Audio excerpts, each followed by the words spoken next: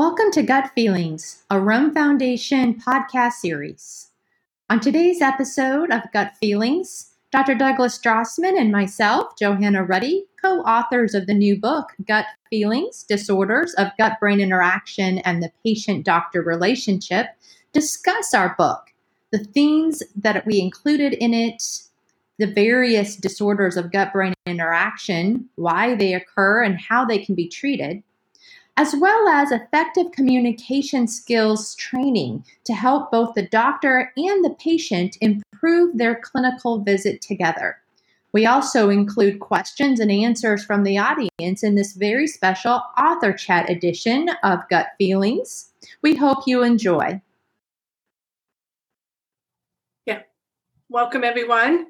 Hi, my name is Michelle Berry, Executive and Sales Coordinator for the Rome Foundation. It is my pleasure to welcome you all to our live author chat with Dr. Douglas Drossman and Johanna Ruddy, authors of the new book, Gut Feelings, and our moderator, Jordan Feingold.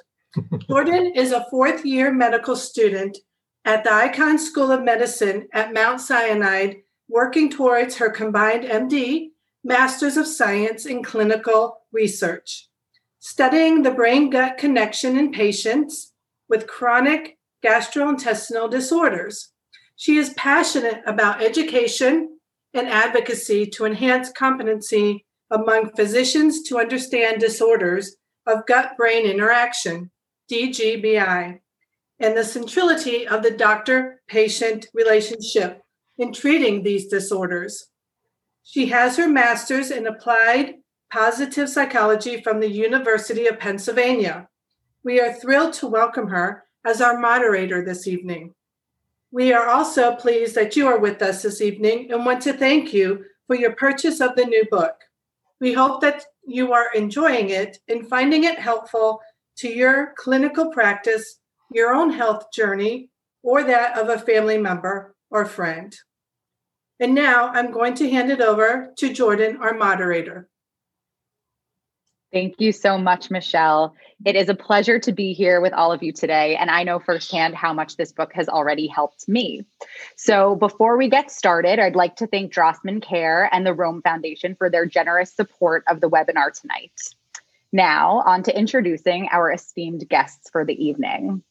Dr. Douglas Drossman is trained in gastroenterology and psychiatry and is internationally recognized as a scientist, clinician, and educator in DGBIs and communication skills training. Dr. Drossman received his MD degree at Albert Einstein School of Medicine, and his residency was at the University of North Carolina School of Medicine and NYU Bellevue Medical Center. He subspecialized in biopsychosocial medicine at the University of Rochester School of Medicine and in gastroenterology at the University of North Carolina. He is founder, former president, and current COO of the Rome Foundation. He is professor emeritus of medicine and psychiatry and gastroenterology from the University of North Carolina at Chapel Hill. He is also president of Drossman Care, which develops workshops and training programs in communication skills, and he sees patients with complex DGBIs in his gastroenterology practice in Chapel Hill, North Carolina. Welcome, Doug. Miss Johanna Ruddy is a rising expert, researcher, and writer on teaching communication skills to patients and providers, and currently serves as the executive director of the Rome Foundation. She has 22 years of executive leadership experience working with a variety of nonprofit healthcare organizations nationwide and serves as well as a speaker at GI practices, medical centers, and conferences in the area of provider communication and patient advocacy. In addition, Ms. Ruddy co-founded the hashtag Tuesday Night IBS community on Twitter and Facebook, offering a place for both clinicians and patients to meet and discuss cases, symptoms, and treatments for IBS in a safe and encouraging space. Ms. Ruddy holds a BS degree from the University of New Mexico in political science, a Master of Education degree from New Mexico Highlands University, and will be a doctoral student at Campbell University beginning in fall 2021. Welcome, Ms. Ruddy. So Before giving it over to both of you, we also want to thank Commonwealth Diagnostics International for their generous support towards this work. So now I will hand it over to Doug. Thanks, Jordan. I'm going to share screen now. Welcome, everybody. This is a pleasure. We did one of these last week, and it was fun. I think we have a little bit of something for everyone. I know we have a large group. We don't know your disciplines or your interests, whether you even read the book, but I think by the time we're done, you'll have a pretty good idea of what we mean by disorders of gut-brain interaction, communication skills, and the patient-doctor relationship, which is, of course, the name of the book. This is the book, as you've just seen before. And there is a link if you want to purchase the book. I'm going to take you through the structure of the book, and then we're going to stop on the way as we go through this to give you bits of information that would be helpful to you. So in addition to the foreword and the preface, there are really 5 main parts that we'll cover. It's very logically structured. The first is really the background, the history, philosophy, and the scientific basis for DGBI, which we used to call functional GI disorders. Part 2 is really a compendium of all the 33 diagnoses.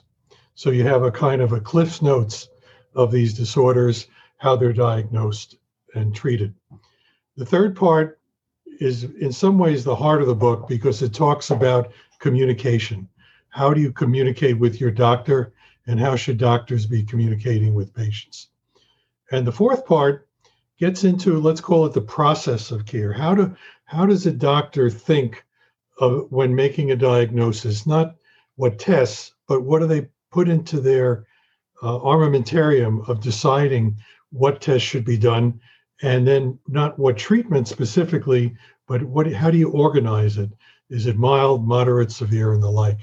And then we have other information which we'll get to. So as I said, part 1 is the conceptual understanding. It talks about the biopsychosocial model, and we're going to get into that in a little bit, and brain-gut interactions, which is the scientific underpinning of the biopsychosocial model, and it explains patient-centered care. We talk about historically mind-body dualism, and we'll again get into that. And what happened is that this mind-body dualism, which permeated society from the mid-1600s until the present, has led to, I would say, inadequate knowledge of these disorders, ineffective treatments, and patient and doctor dissatisfaction. And then we talk about why the biopsychosocial model is the solution. Well, what are these disorders? As I said, it used to be called functional GI disorders. We changed the name with Rome 4 in 2016. Why did we do that? Many years ago, our scientific group did a survey of the AGA, and we asked them what functional GI meant. Well, we found out that most people felt functional GI meant we don't know what's going on. And a smaller group, about 30%, said it's psychiatric. And only about 5% came close to the definition, which was a disorder of the functioning of the GI tract. So it wasn't helpful. And then over the next several years, the science emerged, as you see here, leading us to make a definition that's scientifically based and eliminates the stigma of this being either psychiatric or we can't find anything, that we subsume within it patients who have disturbance in motility, diarrhea, constipation, vomiting, visceral hypersensitivity, nausea, pain, altered mucosal and immune function, what you might have read about as leaky gut, and inflammatory factors that could lead to sensitization of the nerves, the microbiota, the good bacteria and the bad bacteria, and then the regulation between the brain and the gut, CNS or central nervous system processing. So here is the brain-gut axis. Here's the gut, here's the brain, here's the connection. No other organ system is as closely connected and as hardwired as the brain and the gut. It happens in the embryo. There are nerves that are produced when the brain is forming that populate the gut. We call that the enteric nervous system. And sensations here go to the brain, which is registered. The brain is receiving information even if you're not consciously aware of it. When you eat a meal, the brain knows you've eaten the meal. When you eat a large meal, the brain can register it, and that reaches a threshold where you feel full. In these disorders, what we find is that the regulation and the threshold has been altered. So even a normal meal, which most people wouldn't feel, someone with dyspepsia or IBS gets cramps or pain or fullness or bloating. And this idea of brain-gut axis began really during World War II on the Anzio beachhead when an anesthesiologist Henry Beecher was his name, was providing morphine to soldiers wounded. And what he found is there was very little need for morphine. The soldiers who were injured in the battlefront had no pain. And he came to the theory that, well, the heat of the battle must be in some way blocking the pain. And then 20 years later, in the 1960s, the Nobel Prize to two psychologists, Melzack and Wall, was given for the gate control theory, which says pain is not what happens here in the body. It's what happens here in the body that goes to the brain, and then the brain receives that and sends down a signal to block the pain. It inhibits the pain, and we call that down regulation. So if you're running a race and you sprain your ankle, the brain, you're so focused on the race, the brain prevents the pain signal from going up, and you don't feel the pain. After the race, you may really feel the pain. And the converse is also true. There are lots of experiments with college students where you put them under stress, stressful mathematics or humiliation. This is maybe before IRBs were popular. And what they found is that the stress lowers their pain threshold. So when they're given a heat signal to say their arm or hand, it hurts more. So it goes both ways. You can have good things happening in the brain that block pain, and you can have bad things happening like stress that can increase pain. Which leads us to the biopsychosocial model. This was developed by my mentor, George Engel, and this is our GI representation of it, where we talk about that factors early in life, like genetics, culture, environment, early trauma, early infection, the way your parents treated you when you were sick, can influence not only how you are later in life psychologically, but even physiologically. It can affect the motility or your pain threshold. Your microbiome can be affected by this, and all of this feeds back to affect psychologic state. And you notice this is a bidirectional system. This is the brain-gut axis, and that leads to our symptoms, which are what we as clinicians see, or you tell your family and friends, the severity, other symptoms, and then we look at the outcome, which is, do you go to the doctor? Can you function? What's your quality of life? Do you have procedures, and how much does it cost in our healthcare system? Now, by producing this domain, disorders of gut-brain interaction, what we did is create a new entity from what was traditionally understood in gastroenterology. At the turn of the 20th century, we dealt with symptoms, diarrhea, constipation, bloating, and the like, but it had no organizational structure. Beginning at the beginning of the 20th century, you started to have organ structures, pathology, defining conditions like IBD, colon cancer. And then around the 50s and 60s, motility became understood by using pressure sensors. And this was looking at conditions like gastroparesis, colonic inertia, pseudoobstruction. And this was based on physiologic disturbance or altered motility. So we had pathology and altered motility, and what was left? Well, some people have neither of those. They have symptoms, but it doesn't fit into this rubric. And that's the disorder of gut-brain interaction. And we'll talk more about that. but these are esophageal chest pain, dyspepsia, IBS, chronic pain, and the like. So that's part one. Part two are the disorders. Lots of disorders.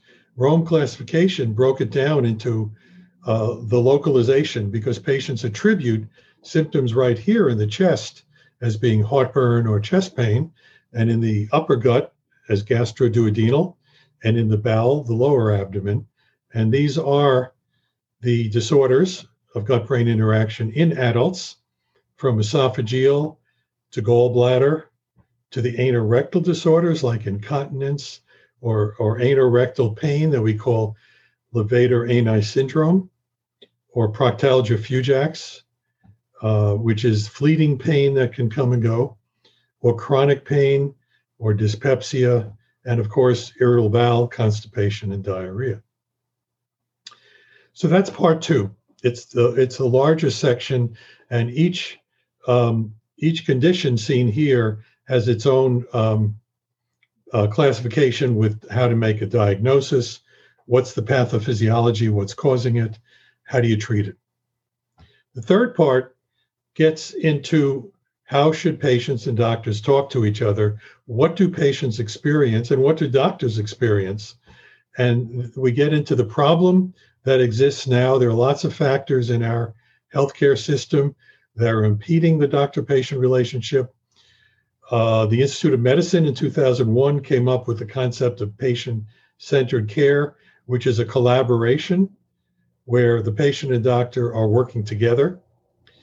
How do you get there? Well, you do it through communication skills. And then we have a section where Johanna, who has been a patient with severe illness and now is a patient advocate, talks the severe illness that she had and how she recovered and what the factors were that led to recovery. And these have very powerful elements for those of you who have these symptoms. And then we talk about what should the doctor do in the relationship, what the patient should do. The fourth part is what should the doctor be doing? How does he or she make a diagnosis? What factors lead to the treatment profile? What are the symptoms, the types of symptoms, psychologic features, or severity? Someone with severe chronic pain is going to be treated very differently than someone who has mild or occasional pain. And then we have some tips about how to improve communication. I call this the bells and whistles because we have video links. We have about 30 video links that show videos of Johanna and I role-playing scenarios that you're reading about. We have cartoons, we have scientific images, we have a glossary, and then we have all the Rome criteria. And if you're looking to find a doctor who works in this area, we have an international listing of treatment programs, as well as educational products and resources from the Rome Foundation and from other organizations like the Rome Gastro Psych Group, IFFGD, ANMS, and more. So why did we do the book? Well, we have a failing healthcare system, I believe. And there are many factors for that. First of all, the doctors don't have the time. In the 1970s, a visit was 45 minutes. Now it's 12 minutes. The art of medicine has disappeared. The art is the software. It's how you use the information in making decisions, in communicating. It involves nonverbal communication. The proxemics, is the patient sitting next to you and are you looking at the patient, or is it across a very large desk where the doctor is looking at the computer and not even looking at you? Has a doctor ever touched you, done a physical exam? These are factors in the art of medicine that can improve patient satisfaction and can lead to more meaningful information. If the patient likes the doctor, which we'll get to later, they communicate better, the doctor gets more information, the doctor is satisfied. But we're dealing with technology.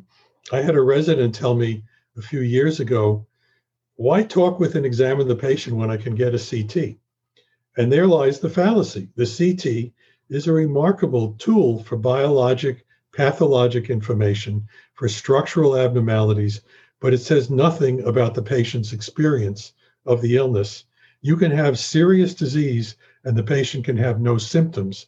And the patient, as in the case with DGBIs, can have really severe symptoms and the CT is negative. And then we're confronted with the patient saying, the doctor said there's nothing wrong. So abnormal structure and physiology correlate poorly with symptoms. The doctors have less time because they have to focus on all sorts of certification requirements. That takes up a good 40 or 50% of their time. And then they have the electronic medical record where they spend maybe 50% of the visit just looking at the computer. Leads to patients' dissatisfaction with the care that's being delivered. Here's a good cartoon, which is in our book. Doctor will be in shortly to type on the computer and update your chart. If he has time, he will ask how you're feeling and take a look at your rash. Little bit of surprise here. A few years ago, I took a month to understand and catalog what patients told me. Now, my practice deals with the more complicated patients who've been around to a lot of doctors, get referrals from Mayo Clinic with difficult to understand and manage conditions. And so they come to me kind of preset. And these were the things that they said. Doctors don't believe me. There must be something wrong. I know it's real. Touching on credibility. Frustration. I want you to open me up and find out the problem. Then it gets into the question, is it psychiatric? You don't think it's in my head, do you? Sometimes I feel like I'm going crazy.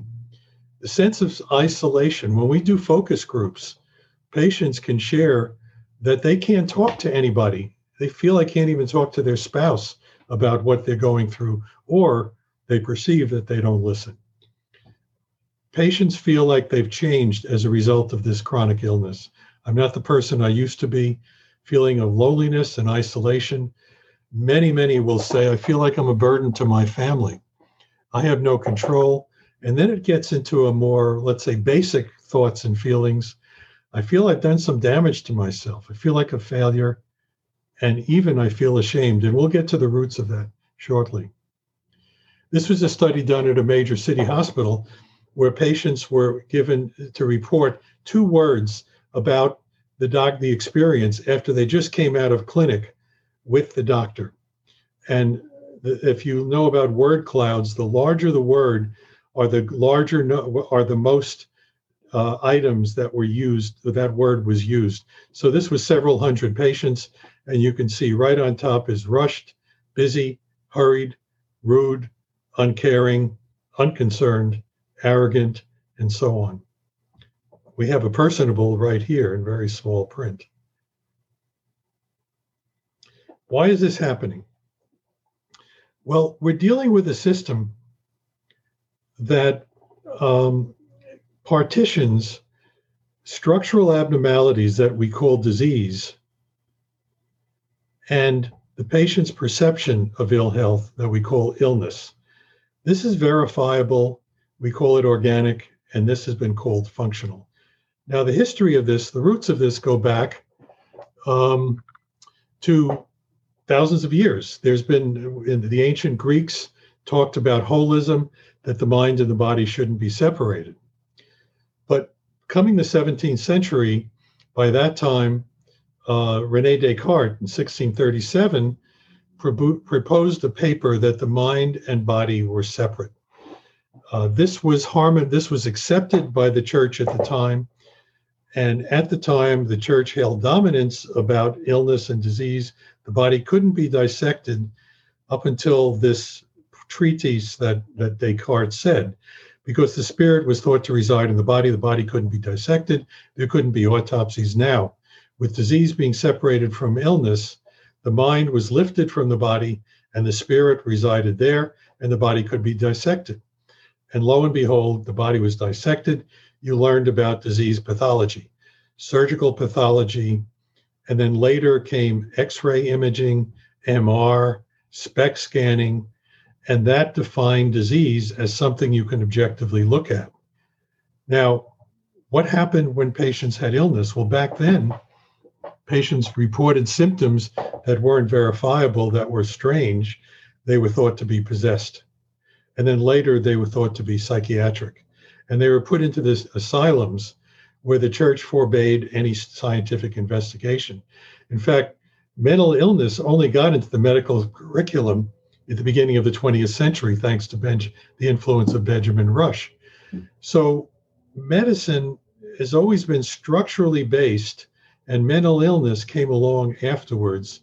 And even now, when you think about a family member who gets sick, you're looking to go to a doctor to find something on X-ray and endoscopy. And if nothing's found, well, then it must be structural. I mean, it must be structural that they haven't found. So keep going to doctors, or maybe it's just psychiatric. And that's a dilemma. And it turns out that the reality is, when we look at all these symptoms, these are the top 10 symptoms that seen in medical clinics. And this is the prevalence of these disorders. And in gold is when an organic or structural disease is found. It's only about 10%. Most of the time, patients go to doctors for symptoms that don't have a structural basis. So what a dilemma. We don't have a structural basis. These are functional, but it doesn't feel as legitimate as if you found Crohn's disease or cancer or ulcers. I've had patients say to me, I just wish you can diagnose cancer. At least I'd have something that I know I have. And so there's the search for finding something. Here's a nice cartoon from Larson from many years ago. There's nobody can vote, but if you want to go on chat, what magazine do you think this is? It's a classical magazine. Johanna, I can't see the chat. Did anybody say? Not yet. Okay.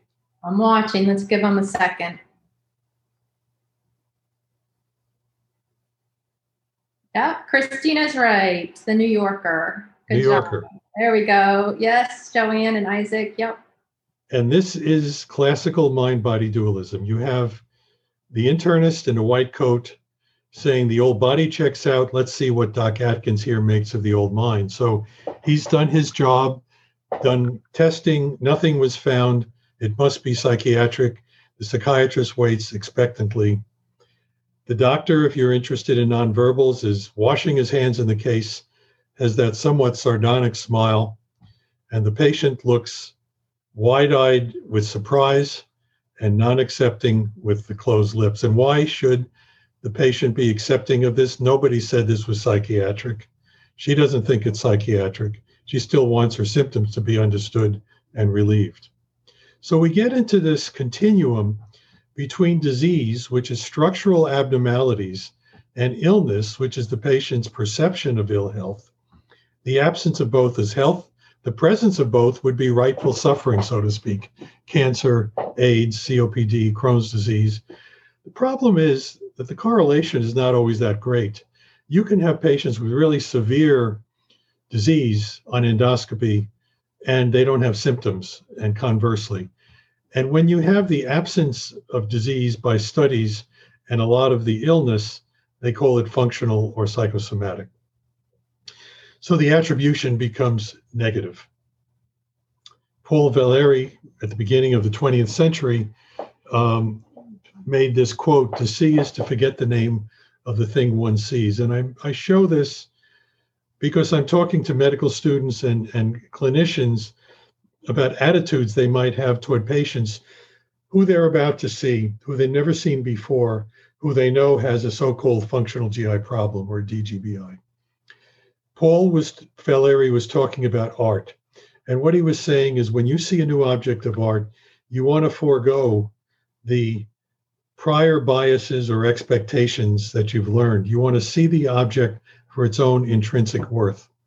And that's the same thing when you see a patient. If you see someone who's got any disease you want to name, there are certain expectations that come up in the doctor's mind. And I am proposing, don't presuppose, get to meet the person for their own worth and value. So let's go into talking about communication skills. Why is it important? Well, it improves diagnosis and clinical decision-making. We'll get into that. We talk about a collaboration of care. It establishes meaningfulness. The ancient Greeks talked about hedonism, hedonics, which is pleasure. It could be food, it could be travel, it could be sex. It's pleasure. But they talked about a deeper thing that was called meaningfulness, and that's eudaimonics, which is what do you get that's most meaningful to you? And by establishing effective communication skills, the work you're doing becomes more meaningful. It's not just pleasure, but it's creating something for you that's greater than what you had before. It saves time and it provides benefits, trust, engagement, mutual goal setting, and the like. So let's talk a little bit about communication. It has 4 functions: gathering information, no surprise, education, reassurance. It builds the therapeutic relationship, and it implements treatment, all on the first visit. Now, satisfaction. You hear about satisfaction for billing purposes and Medicare reimbursement. Hospitals have what's called HCAHPS, which has questions like, did you get your medication on time? Was the room clean? Was the nurse responding to your questions? And that is good for billing purposes. But when you ask patients, what is it that they get satisfaction with in their healthcare with their doctors? The first is they have perceived the doctor to be humane. The second is that they view them as being technically competent. They need to see them as competent in what they do. The third is that they need to have an interest in their psychosocial world, how it's affecting their life, their family. And then fourth is they have to provide the medical information they're seeking, but not too much. A lot of times doctors will retreat behind tests and studies and go into a litany of tests, and the patients have no idea what they're saying. And that's where the message gets lost. So satisfaction are those 4 parameters.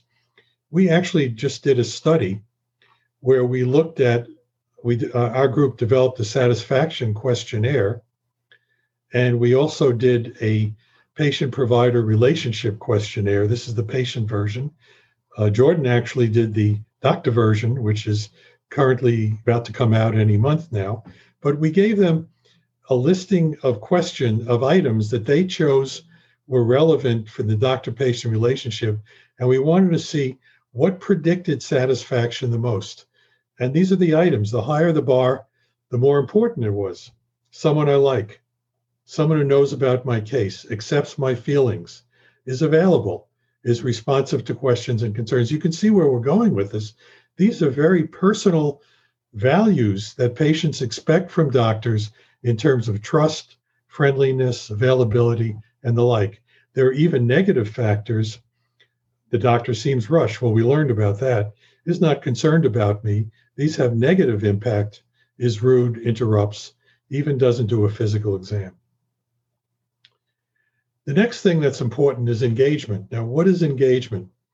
Not that you're going to get married, but you and the patient, or the patient and the doctor, are working together toward a shared outcome. So you're working together, and that's shown here very non-verbally. Good eye contact. If you could hear them, it would be a gentle tone of voice. The doctor would be affirmative nods and gestures. Close distance. It's creating a close interpersonal space. And this is what engagement is. And when you have engagement, you can see that they're working together as opposed to both having their arms folded and leaning back, and you just don't think they're connecting whatsoever. And then satisfaction becomes dual. Patients become satisfied with doctors, and doctors become satisfied with patients. One of the scientific premises in communication is likability. If patients like doctors, we just learned that, doctors start to like patients. And that leads to the satisfaction in the care. And when you look at negative influencers on doctor functioning, like not being dissatisfied, not connecting, being frustrated in the work, that leads to burnout and malpractice suits. And the data shows that burnout and malpractice very much relate to the relationship between the doctor and the patient. If there's a good relationship, then you're getting satisfied with the relationship. Patients sometimes come to me and say, I've been to a major medical center, I won't name the centers, and nobody gave me a diagnosis. And I question that. And now there's a study that came out and shows that when doctors are telling patients what they have, they may do it in one of two ways. Clearly, this is what you have, or in a qualified way. Well, it's possible that, or you may be having that. And if you want to guess, when do you think the doctors give the more qualified diagnosis? For the functional, or the DGBI, or for the organic or structural? How many think the qualified is more for the structural or the DGBI? Let us know, Johanna. See if there's any votes. Yeah, let's hear in the chat box. Isaac says DGBI. DGBI from Christina, qualified. That's right. The reason is when you see something on X-ray, you have a sense of certainty that they have a disease, but you don't have a good certainty about what's going on. You just know that they have the disease and you treat the disease, but with DGBI, you don't see anything. So you have to rely on the newer elements, which are the Rome criteria, which give you the positive diagnosis. But if doctors aren't familiar with that, they feel qualified because they worry they're missing something. And here's data to show, as you saw, that the functional has more qualified than the organic, which is more clear. And as a result of that, the functional gets more colonoscopies and gastroscopies, when all you have to do is listen to the patient and make a good Rome positive diagnosis, screen out the other conditions. Through our book, we talk about what you would do, and then you can say with certainty. And at the end of the visit, doctors have to do two things. Make sure that the patient's needs have been addressed. Have I answered all your questions? And the other is patients don't want to be abandoned in pain. Regardless of how things go, we will continue to work on this together. So I have many patients where we come up with a plan of care and they don't get better. Well, that means we have more work to do. It doesn't mean go on to someone else or let's just do more tests. So stating the diagnosis, understanding and responding, encourage collaboration, establishing mutual goals. And this is something I learned from Carl Rogers, who was a psychologist in the 1950s. He did the concept of positive regard. Positive regard means you go into the relationship with positive views about the patient, not negative. Positive regard and empathy, and you engage with the patient to achieve mutual satisfaction. So that's from the doctor's perspective. And now I want to turn it over to Johanna, who's going to talk about her experience and what are the elements with living with chronic illness as a patient.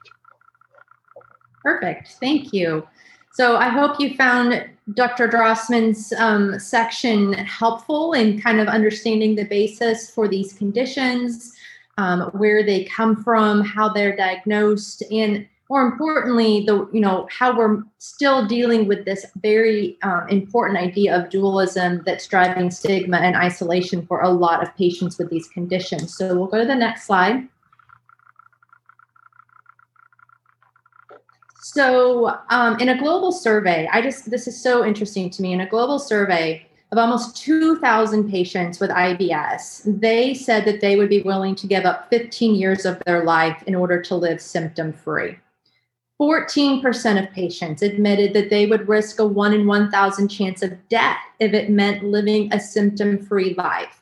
Now, both of those points are just very staggering to me and point to the bigger issue of quality of life with these conditions. And when they aren't managed well, how just completely hopeless and miserable patients can be. that drives and is driven by stigma. And if stigma in DGBI is not something that you're familiar with, you probably can think of stigma in relation to other chronic conditions or even stigma in relation to mental health. Stigma is something that's really prevalent in these conditions and that patients with DGBIs feel very strongly. Stigma is an old concept deriving from an old Latin word of stigmata, but it's experienced in multiple ways. And the two biggest ways are internal and external. So internal stigma, a patient might say that they feel a sense of shame because they can't control their symptoms. They're embarrassed. They think everyone is judging them. I've had patients and even myself talk about stigma that they felt maybe in public, trying to navigate their way in a restaurant to the restroom as quickly as possible and feeling that everyone in the restaurant was watching them and judging them and they felt so embarrassed. External stigma is that family, friends, and sometimes even medical providers don't believe that the symptoms are real and are as debilitating as the patient is describing. And so therefore the patient stops talking about it.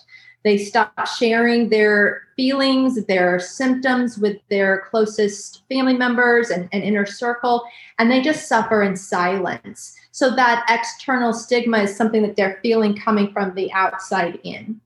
Both of these types of stigma drive isolation. And as isolation increases, the symptoms also can many times increase. So what do patients with DGBIs need from their doctors? Well, you've heard a little bit already from Dr. Drossman that patients really need a clear diagnosis. They need to hear concise language from their physician, explaining to them what it is they have. They need to be heard and understood. Dr. Drossman talked about the importance of empathy, and that's something that's so important for patients with chronic illness. They need to have education about their condition, and it needs to be education that is scientifically based and not something that they just find in a patient chat room on a Google site somewhere, which many times leads to pseudoscience and misinformation and drives anxiety and drives symptoms. They also want follow-up care that's initiated by their doctor and their healthcare team. I myself experienced no initiated follow-up care from my physician for many, many years. And they would just say, oh, well, if you need to see me, just give me a call and make another appointment. But probably don't need to see you again unless something happens. With a chronic illness such as IBS or some of these other DGBIs, that's not proper management. These are chronic illnesses. The patient many times will feel helpless and abandoned. And so for the doctor and their team to provide that follow-up care and initiate that, it's really, really important for that continuity of care. Dr. Drossman also addressed patients really want to make sure that they're not going to be abandoned by their provider through their illness journey. And it may be a very long journey, it may be a short journey, but whatever that's going to be, they want to know that their provider is going to be with them for the long haul.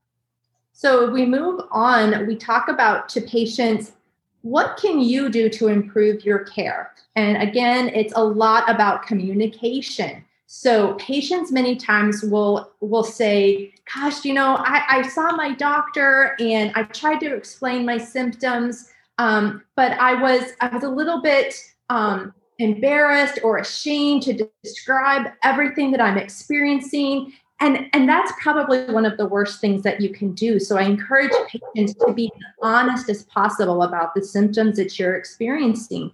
Let them know how they're impacting your life, your work, your relationships, even particularly in relationships, your intimate relationships, with your spouse or your partner. A lot of times these conditions can impact intimacy. And so that's something that your doctor needs to be aware of as well. All of these things drive that biopsychosocial approach to care and to management, and that's going to be important for your doctor to be able to help you. I talk to patients about bringing a symptom journal, and it's not that I'm encouraging you to write meticulously every single day about every single thing that's happening. But if you are tracking maybe your diet and you're looking at symptom flares, and how they're kind of ebbing and flowing throughout your week or your month, you can just kind of go back and see some trends or some characteristics that are the same. Maybe on Monday, I had a fight with my spouse, and then I had abdominal pain and diarrhea the rest of the day. And then the next month, the same thing happened again. And so you start to put some of these pieces together. And if you start finding these sorts of trends, that's going to be helpful for your doctor as you're discussing your symptoms and the severity and duration of them. I also talk to patients about bringing along a family member or a friend when you have a clinic visit. And it's important to remember that you're bringing them along for emotional support. You're not bringing them along to provide the communication on your behalf. They're simply there just to be a support mechanism for you, but you're the one that needs to have the conversation with your doctor about your symptoms. Setting expectations, that's really important. It's important for patients and for providers. So for patients, the expectation is that you're managing your chronic illness, understanding that it's not going to go away overnight, that there is no magic pill or magic wand, but with proper diagnosis and treatment across a journey, that it will slowly start to get better. Now, I think a lot of patients set an expectation that they go to see a physician like Dr. Drossman or someone who's highly regarded, and they expect that immediately, as soon as they walk out the door, they're going to start to feel better. That may not happen for every person.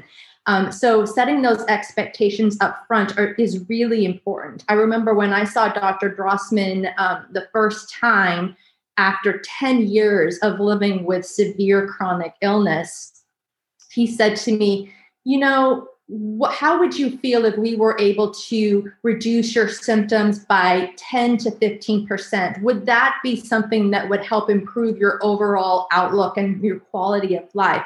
Well, goodness sakes, yes. Now, was that my ultimate end goal? No, but to have a 10, 15, 20% improvement was definitely something I wanted to aim for. And so we set those expectations up front so that I didn't get discouraged and he didn't get frustrated in my expectations as well. Can you go back one more, Dr. Drossman? Sorry. I'm going the wrong way. Hold on. I don't know why that happened. That's okay. Let me get it back to...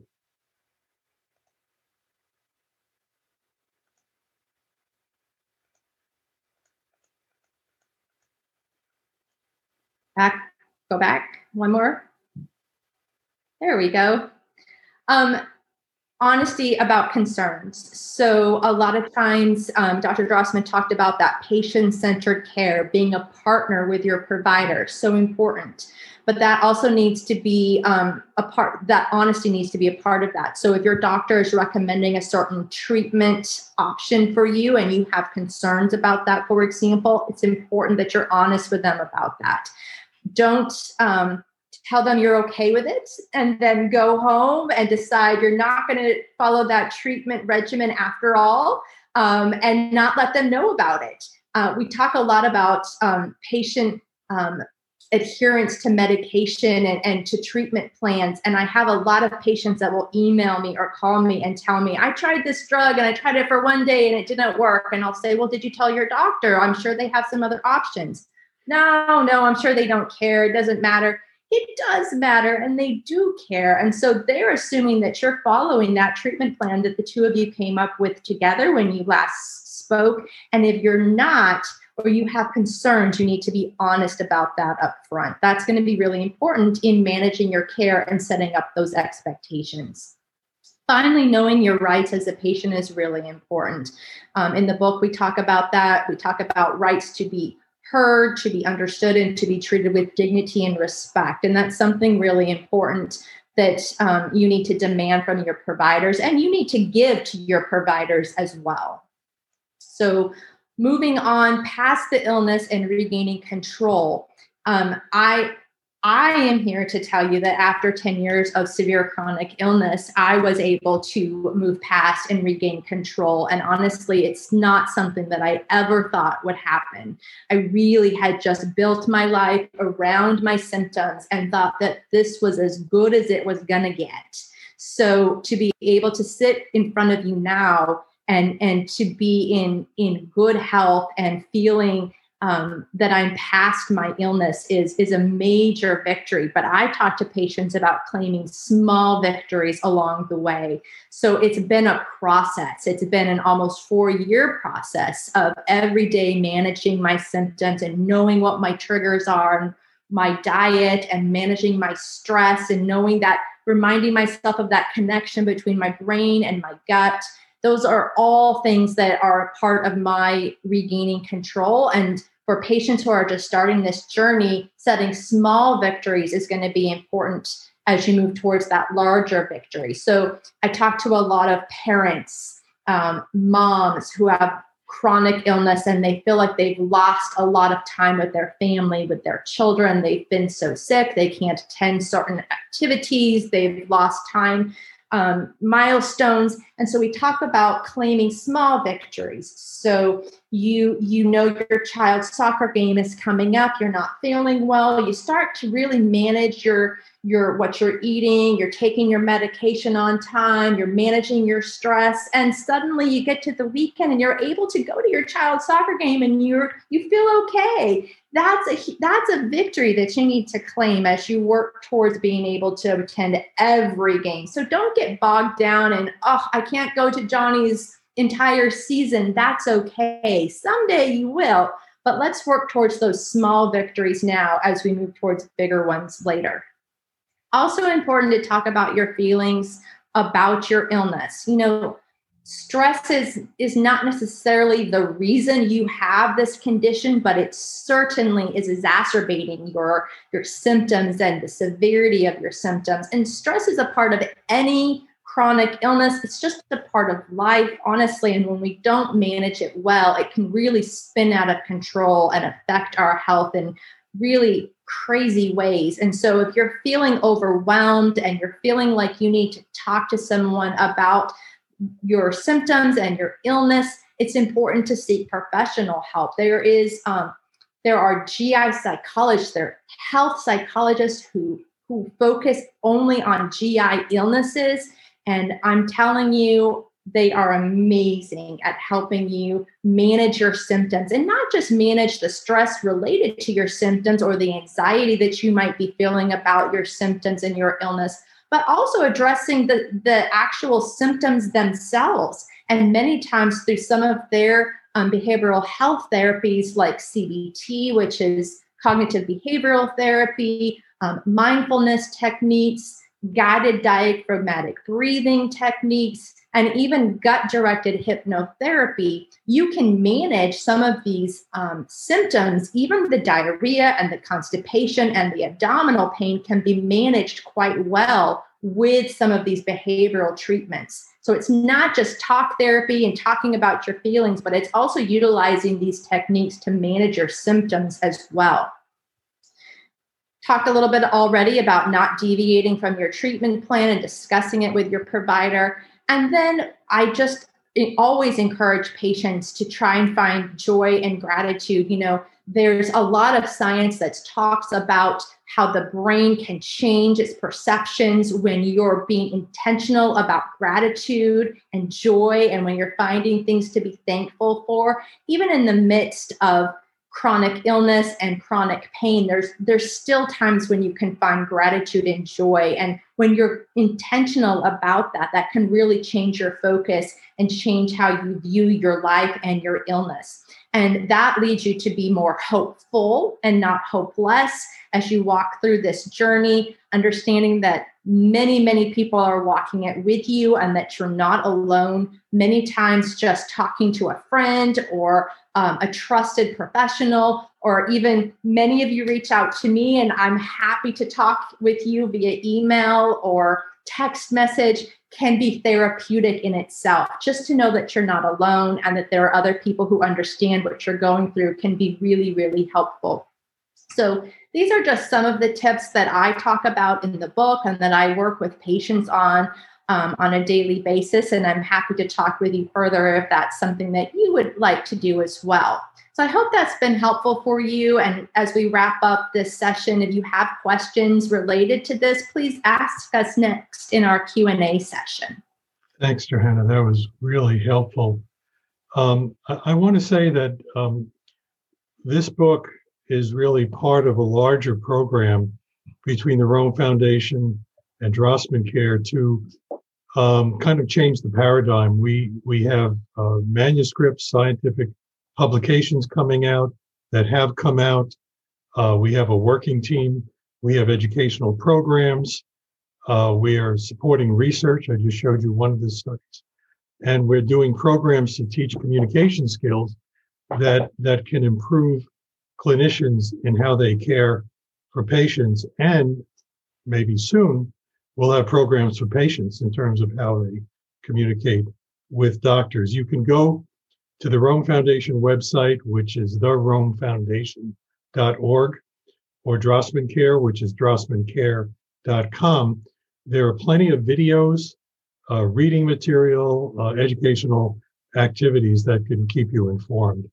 So I'm going to stop at that point, and I think we'll take about 20, 30 minutes for questions. I know we're running late, but I think if you want to stay, we're here for you, and I'll turn it over to Jordan. Fantastic. So I just wanted to check in and thank you both so much for your time and for such a thoughtful presentation and sharing this work and bringing the book to life. There are a few questions that have come in from our participants, and we've also had some questions that have been previously submitted. Do we have a preference of which ones we should tackle first? Your choice. Okay, so let's present some of the questions that have come in here. So I have flagged some. So Johanna just mentioned gut-directed hypnotherapy in her talk. And Isaac, one of our participants, asked, can you address the role of functional and integrative medicine in the diagnosis and management of DGBI? Well, so integrated medicine is what we're looking at in terms of more of a combined, shared, collaborative plan of care that involves the medical clinician, the psychologist, and the dietitian. That's Bill Che at Michigan has promoted that.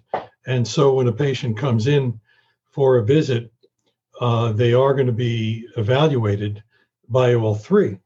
Now, I'm making a distinction between integrated care, which are these professional associations. So the psychologist might do CBT or brain gut hypnotherapy. The doctor may prescribe medications and do tests. The dietitian may look at dietary factors. And what's sometimes been called integrative, which is looking at complementary and alternative treatments, which may have value, but it's not what we're talking about.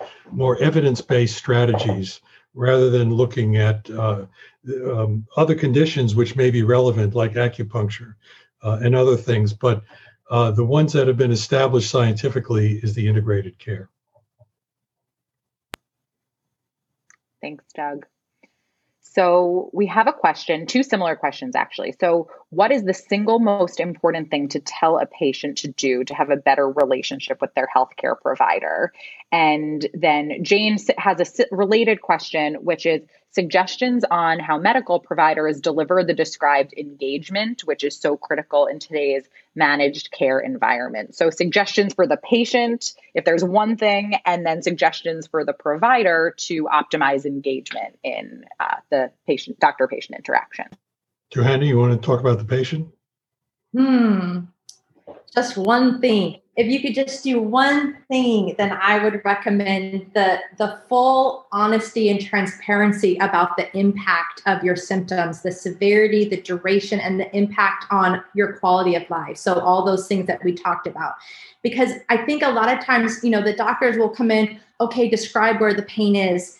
Is it here? Is it upper quadrant? Is it left quadrant? And they're just trying to, they're thinking diagnostically, and they're not necessarily thinking about that big biopsychosocial approach that we talked about. So they're not necessarily thinking that it woke you up at 2 a.m. for the past month and you're now sleep deprived and now you're crabby and you bit off your wife's head and then you're fighting and that's driving your symptoms. It's this vicious cycle. And so when you're honest about all of those elements with your physician up front, that's going to set the tone for your expectations of care and what you're looking for, and really help your doctor to better understand what's going on. I'll add one so we have two. How's that?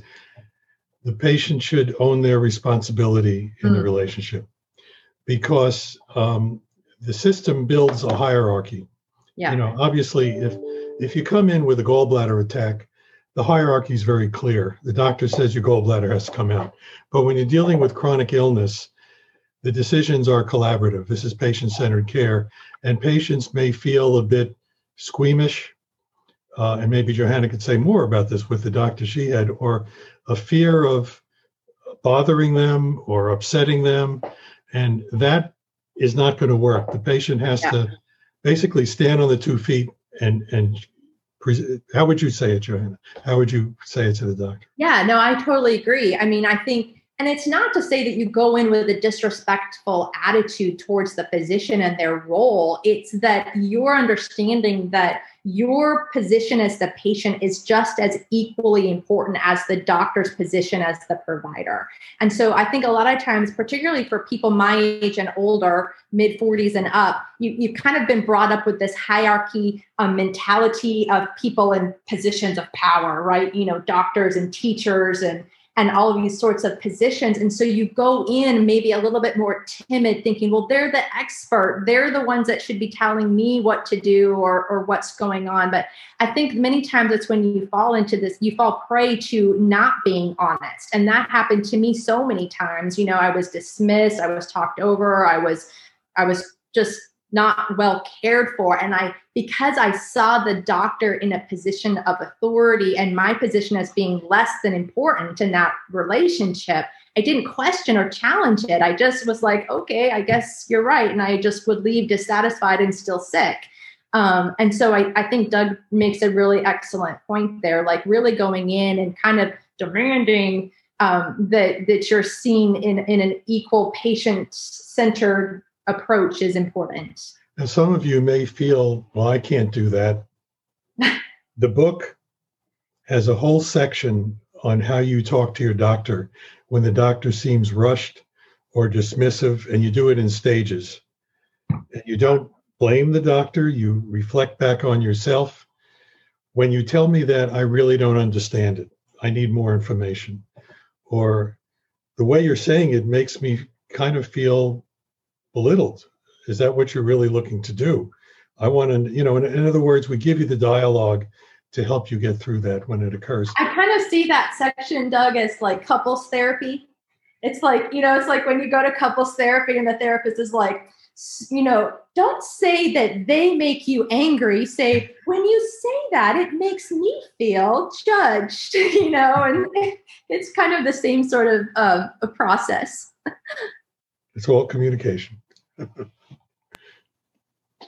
So that was fantastic, answering what we tell our patients and what do we tell our providers? How do we, if there's one thing we could tell our doctors to do to increase engagement in a very, time limited setting for many people, how do we help them? Well,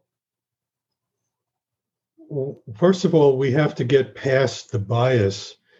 Who has time to do this? I don't have time to talk about this stuff. I need to make a diagnosis and start treatment. And the scientific data show that with good communication skills, the doctor can get more efficient information, make a better diagnosis in less time. If we get past that point, then what we can tell the doctor is, you don't have to carry the burden. If this is shared responsibility, if you tell the patient what to do, you run the risk that the patient might not even want to do it, or might not take the medication, or might take the medication and come back 3 months later or a month later and say, I'm not any better. What are you going to do now? Burden's back on you. But if you work together toward, here's medicine A, these side effects, these benefits, here's medicine B, which do you want to do? The doctor is providing the guidance. The patient is shared decision. And then when 3 months later come back and the patient's not better, the doctor can say, all right, what do you think we should do next? It sounds so weird, but with chronic illness, that's the way you can get to a better outcome. Yeah, and I think from a patient's perspective, I see that as so much better in patients feeling like they have some sense of control over their illness, because chronic illness, as we know, it kind of makes you feel out of control, and you're kind of grasping at everything you can to find control again over your health and your life, because so much is spun out. So when you are brought into the process of treatment and you're being asked your opinion and how you feel about it, I mean, my gosh, how awesome is that? Super. Thank you. So one of the next questions is one that a few people submitted in different forms. So I'm going to try to summarize it. So my doctor, so from the patient's perspective, my doctor wants me to take an antidepressant for my abdominal pain. I'm not depressed. I just have pain. Why does he think this medication will help me? Are these neuromodulators like Cymbalta or Elavil just a bandage that will mask the underlying cause? So what do we tell our patients in response to this, and how do we help doctors answer these questions? So remember when we showed the brain-gut diagram, we talked about the pathways between the brain and the gut, the hard wiring. Well, it turns out that the neurotransmitters, or the chemicals that allow the brain and the gut to talk to each other, are the same in the brain and the gut. We have serotonin, we have norepinephrine, we have dopamine. And those neurotransmitters have different actions. And so when in the 50s, these antidepressants were being studied, they were targeted toward psychiatric disturbance like depression, anxiety, schizophrenia, bipolar disorder, and so on. And so the drugs established the name antidepressants, but with the neurogastroenterology field evolving, and that these conditions and treatments are targeted toward reharmonizing or regulating a dysfunctional system between brain and the gut, we target the same neurotransmitters in the brain and the spinal cord that are relating to control of pain. So with the gate control theory, we know that pain doesn't only occur in the abdomen, like an injury.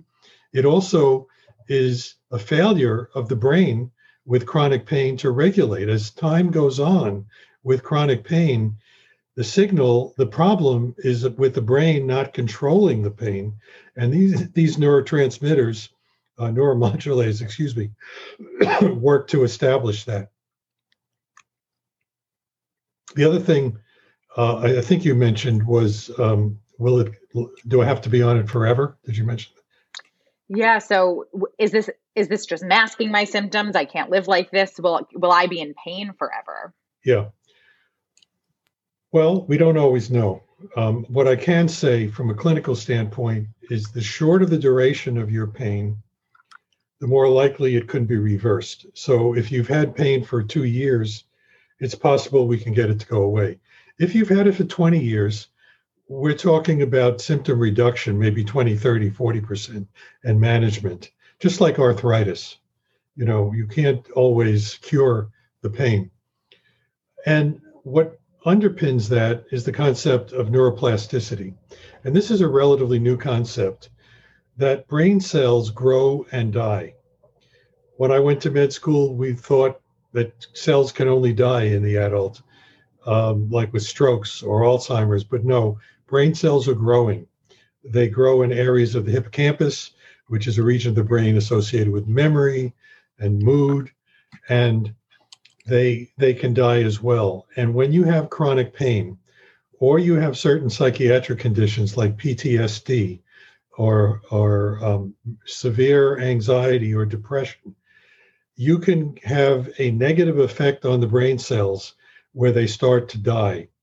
And when that happens, treatment may give you temporary benefit, but if you keep them on it long enough, you could possibly reverse the cycle.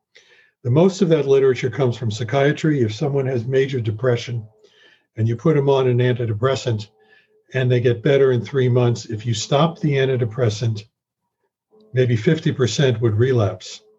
But if you keep them on it for a year, maybe 20 or 25% would relapse. We call that relapse prevention. So something's happened in that year to rewire the system so that maybe we can get them off. And that's the model with functional GI disorders, with disorders of gut-brain interaction. You put them on it, you get symptomatic relief, you keep them on it for a year or more. And then when symptoms are better, you start to taper it off. And then hopefully they either won't need the medication, or if they've had it for a very long time, they might be on a much lower dose of the medication. I just wanted to mention one quick thing, not related to neuromodulators, but some people have been asking about access to GI health psychologists. And I know that it's hard to find those types of professionals.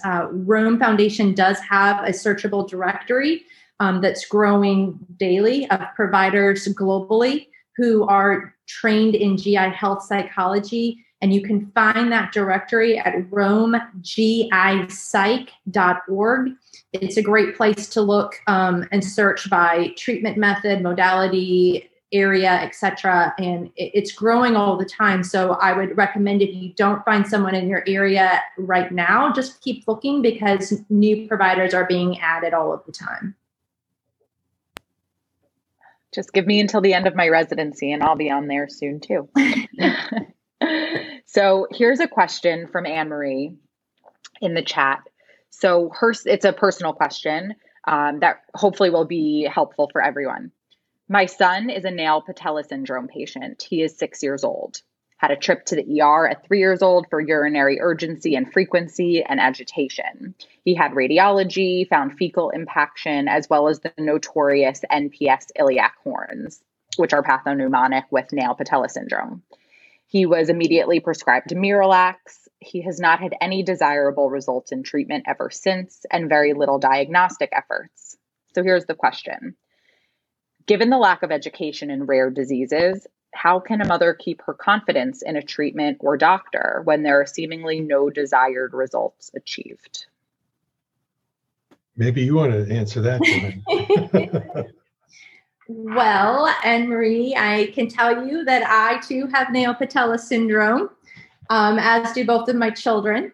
And my youngest was born with quite severe manifestations orthopedically because of it. And so, speaking as a mother of an NPS child, I've been in your shoes, and it is very challenging to find providers who understand rare disorders like nail patella syndrome. What I did is I just researched until I found the right provider, and that meant for us traveling out of state, really across the country. And that was something that we were willing to do and sacrifice financially to make happen. But I know that's not feasible for a lot of people. I think that the more you can find scientifically based information about your son's condition and bring that to your provider as you know, helpful education.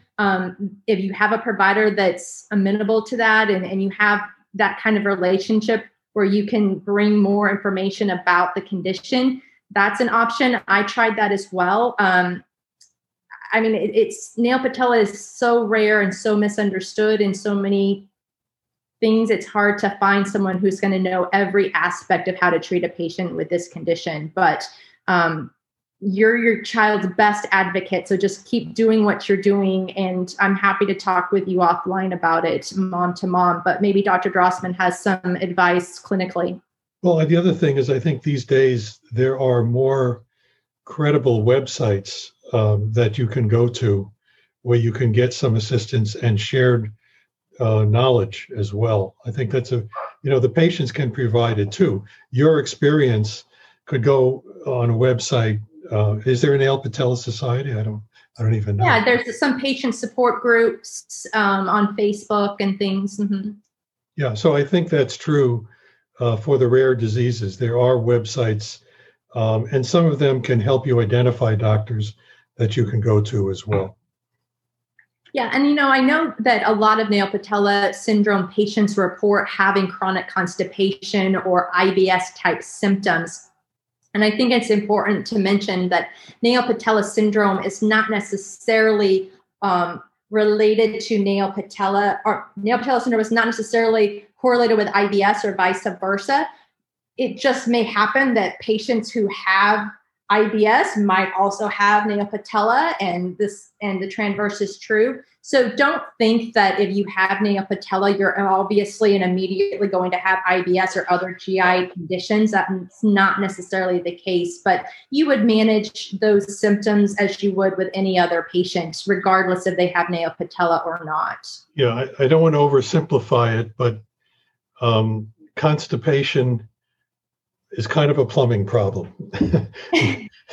There are medications, and whether there are diseases like Parkinson's disease, affective spectrum, autism spectrum, these are conditions where you can have GI disturbances. The treatments are still the same. You're trying to normalize gut function.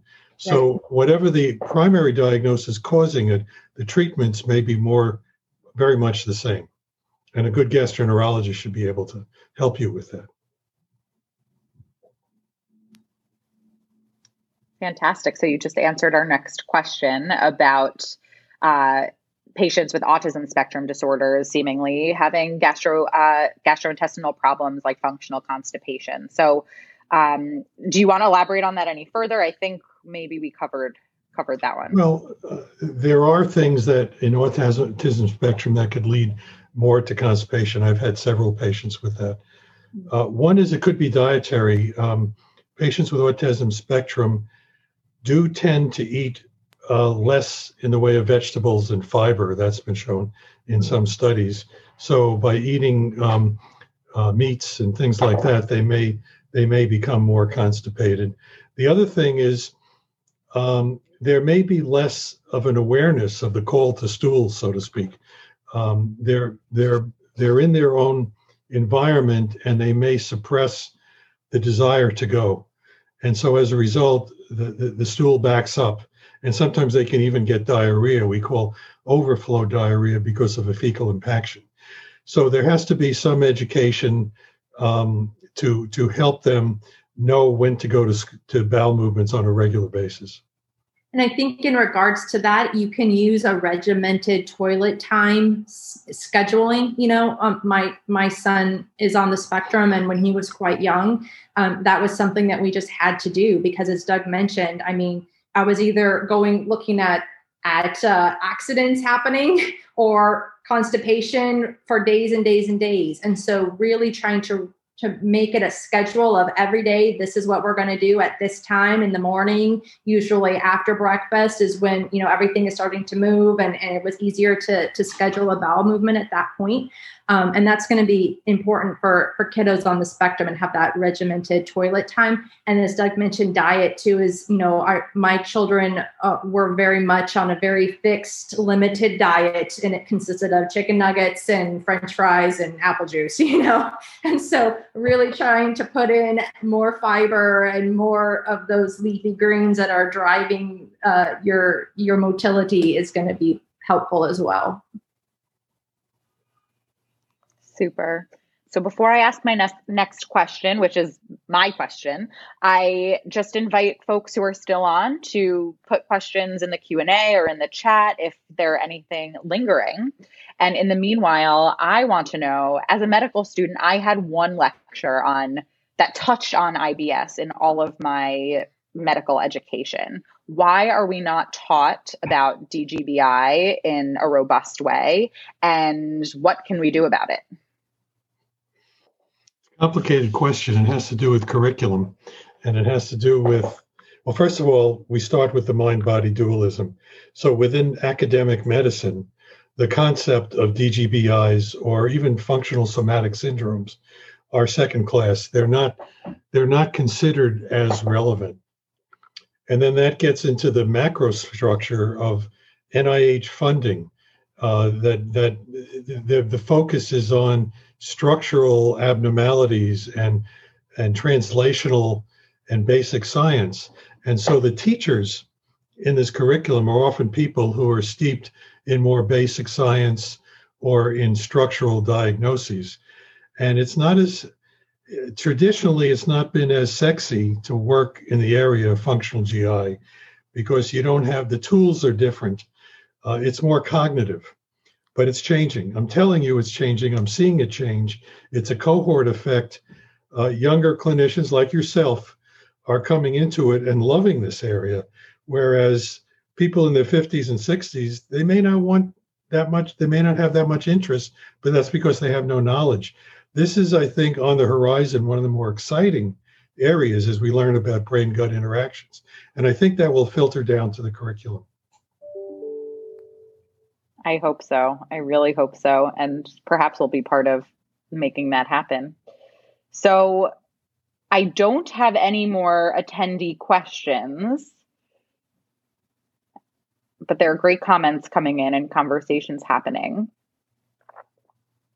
A lot of thanks. And yes, if any, you can get your book signed if you see Johanna and Dr. Drossman in real life, if we are ever back.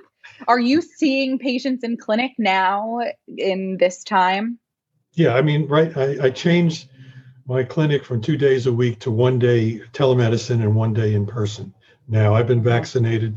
Most of them have been. And so we still have the same precautions with face masks and all that, but we do have 1 day a week, and probably that'll change by the summertime. And has telehealth been an effective way to treat patients with DGBI during this time? Good question. It's not, I require to see them the first time, but I've been doing telehealth for a long time, so that if they're doing well, then I can do the telehealth. My only requirement is that I have to see them in person once a year if they're doing well. And that has to do with somewhat medical legal. I just had a patient who wanted to come see me from Florida, and I haven't seen her in over a year, and she's reporting a lot of severe symptoms, and I just can't treat her by telemedicine. I need to have her come see her in person, do an exam, make some decisions in that context. The other thing for those of you is that the book has a whole section on the best programs in the world. There are 30 or 40 programs where people focus on DGBI as well. I don't want everybody to come to my practice. Yeah, I know. we can't host everybody, but I actually, I'm happy to help guide you to, if the book doesn't have an area where you might live, just send me an email. I very often will help match up patients with providers in their area when they can't travel. So this has been really fun. Thanks, Doug. Thanks, Jordan. Thank you all. Thank you. And thanks everyone for coming. Yep. It's been a pleasure. And get your copies. Do they know how to get it, Johanna? Yeah, so if you don't have a copy of the book yet, you can get it from our website, theromefoundation.org. Just look in our online store for Gut Feelings, or you can get it on Amazon and ebook Kindle version as well, so amazon.com. Thanks, everybody. Have a great night. We'll see you next time. Bye-bye. Bye. Thanks for joining us for another episode of Gut Feelings, a Rome Foundation podcast series. This has been your host, Johanna Ruddy. Find more helpful tips and resources at the Rome Foundation website at theromefoundation.org. There you'll find videos and printable resources that are helpful for patients and clinicians alike. We'll see you next time.